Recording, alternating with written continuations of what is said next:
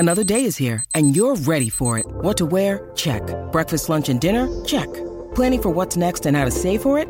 That's where Bank of America can help.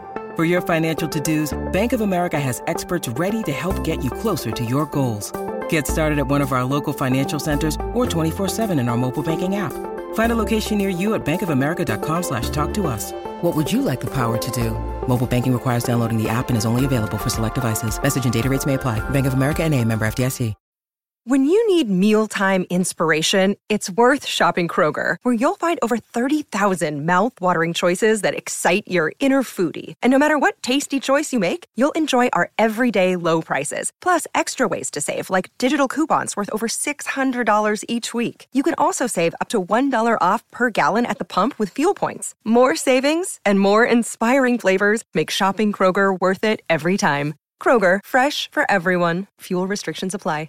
Hey, what's up everyone? Trent here. If you don't believe in what you sell, you're gonna have a really hard time persuading customers to give you money in exchange for your product, service, solution. I have seen so many sales reps fail in their career, spin out of control, because they either don't have the confidence in their ability to sell the product, they don't have confidence in the product, or more commonly, they're not interested enough or passionate enough about the product they're selling. I believe anyone can overcome these two limiting factors because I built my sales career by selling surveys. Ask yourself, after you go on a long trip and you receive an email in your inbox from an airline, or your company says, hey, I'd love to get your feedback to learn about your engagement because we want you to keep working for us for not enough pay. Do you take that survey? Do you think, oh boy, I can't wait to take this survey and give them my feedback. I might win the $25 gift card. Or do you think, archive, I'm not going to take it. They say it's going to take 5 minutes, but I know it's going to take 15 minutes. That optional text question at the end, I'm not actually going to fill it out. Every morning, I had to look myself in the mirror and say, Trent, surveys are mission critical. If this company is not surveying, I need to tell them why they have to be surveying, why their competitors are surveying, and the implications if they're not surveying, how their business is going to crumble and fail. You would not believe how often teammates of mine would start to instill a lack of confidence in belief, certainty, and conviction because they would say, man, it's so hard to sell a product that is not mission critical. I would say, look, that may be the case, but we have to really believe in what we're selling if we're going to be successful with it. Let's begin with talking about confidence because this is the lowest hanging fruit that you can immediately put into effect today. I was on a hiking trip in Nepal. We hiked 19,000 foot above sea level, which is really high if you've never been that high. There was not enough oxygen in the air for me to breathe, so I got altitude sickness. So on one of the final days when we were gonna go over the final pass, the final big mountain, I was feeling terrible. I hadn't eaten in a few days. I lost a lot of weight, and I told our Sherpa, I said, look, I don't know if I'm gonna be able to get over this mountain. I feel really bad. I'm dizzy all the time. And he said, look, he looked me dead in the eyes and he said, look, we've come 85 miles. Turning back is not an option. So you have two choices. Choice number one is you accept how you feel and you overcome it and you hike over the mountain, or you pay $10,000 and a helicopter is going to have to come take you off this mountain. Those are your only two options. And he said it with such certainty and such confidence that he had been there, he had done that before, that it made me believe, okay, well if he knows it, if he believes I can do it too. It is all about talking to your customers with absolute confidence and conviction. Have you ever asked yourself why a 50-year-old executive working at a bank that makes $1.1 million a year, why they would set up a 30-minute meeting with you, 24-year-old right out of college, recently promoted SDR to account executive, you sell surveys, why would they listen to you? They listen to you because they believe you are a domain expert. They believe you know what you're talking about. So you have to think like your favorite actor does. Think about Brad Pitt when he's going into the casino. Is he going in with a smile on his face, confidence that he knows his lines?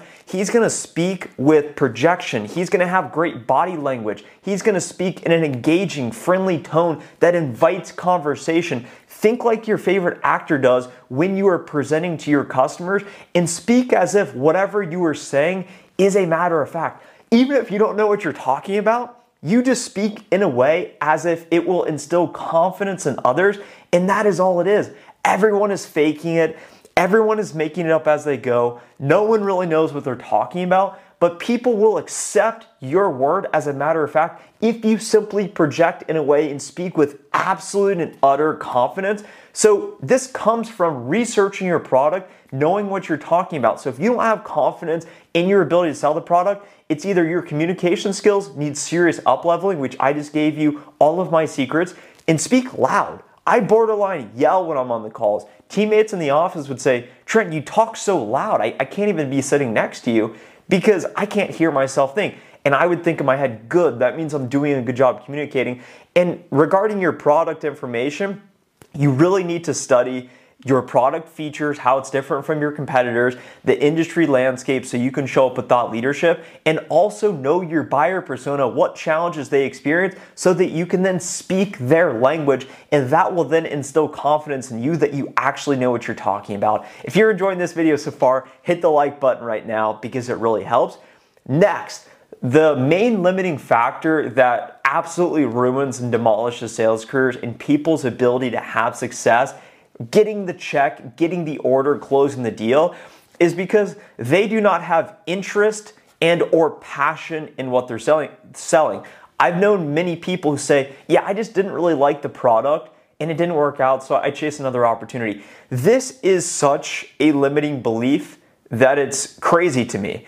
I don't care what I'm selling. It doesn't matter what I'm selling because I care more about my success than what I'm actually selling. I care more about my customer success than what I'm actually selling. So if I'm selling bricks to build a house, if I'm selling concrete to make pavement, it does not matter the actual product I'm selling. If I need to sell my services to dig a hole, I will do it if I believe it will make me more successful. So you saying you are not interested or passionate about your product is like saying you do not care about living a better life because you do not care about doing whatever it takes to be more successful. I was in a wedding recently. I was in the actual groomsmen group walking out in the wedding in front of everyone. Cool experience. In order for me to do that, I had to go into Men's Warehouse. Not a great experience, bankrupt company, to get measured for this tuxedo. I went in there and the guy working there, he was the same one I met with the original day when I ordered it. And then I went in to get fitted and I could tell he doesn't really care about fitting people for these tuxedos in Men's Warehouse making 20 bucks an hour. But when he was measuring me, he was saying, yeah, I want to make sure the arm length is good enough for you so you look good at the wedding. Hey, how does that feel around your waist? Is it too tight? Do you want the bowstrings right here? Do you want the tie? Do you want the bow tie? He was speaking as if he was genuinely interested in me feeling and looking good for the wedding. And that instilled more confidence in me to say, hey, I'll give you a better tip. Hey, do you want me to pay in full today? Whatever it is you need. And I was much more friendly to him. So when you actually show interest in what you are talking about, your customer will naturally be more interested in what you are saying. If you are talking about something you completely don't care about, do you think the other person is more or less likely to be interested in what you are talking about? When I was speaking about culture, employee retention, and surveying, I would read articles so I could show up and say, look, employees want to be heard from now more than ever. It is mission critical to understand what is their experience at every moment that matters. Talk to me about how are you listening to your employees. You're only one person and you have thousands of employees working remote across all offices. And I imagine when you return to the office, there's probably some challenges with that. I may not actually care about it, but when I show up, better believe there's nothing in the world that I would rather be talking about than that subject at that very moment in time, because that instills confidence and belief in the customer that you actually care about them and their problems. The customer's problems trump you worrying about your own problems of not actually being passionate enough about what you're selling. Next, another layer when it comes to understanding your customers is being honest and being truthful about what you're selling. Some people take fake it till they make it too literally, and they will literally start making up stuff to the point where they're dishonest. They'll say, yeah, that feature's on our roadmap. Meanwhile, it's 2 years away and never gonna come. And then this leads to all sorts of problems when you start making stuff up, when you start stretching the truth, when you start being a yes man and promising the world but not being able to deliver. All of a sudden, going through implementation, it's going to lead to a lot of problems back to you, customer dissatisfaction. So it's very important to be honest and truthful in what you are selling, because ultimately that will lead to a better lasting business relationship with your customer. It will create much less problems and stress with you. And if you get to a point in the conversation where you're speaking with your customer and what you are selling is not actually the right fit for them, there's no problem just saying, look, I don't think we're a great fit.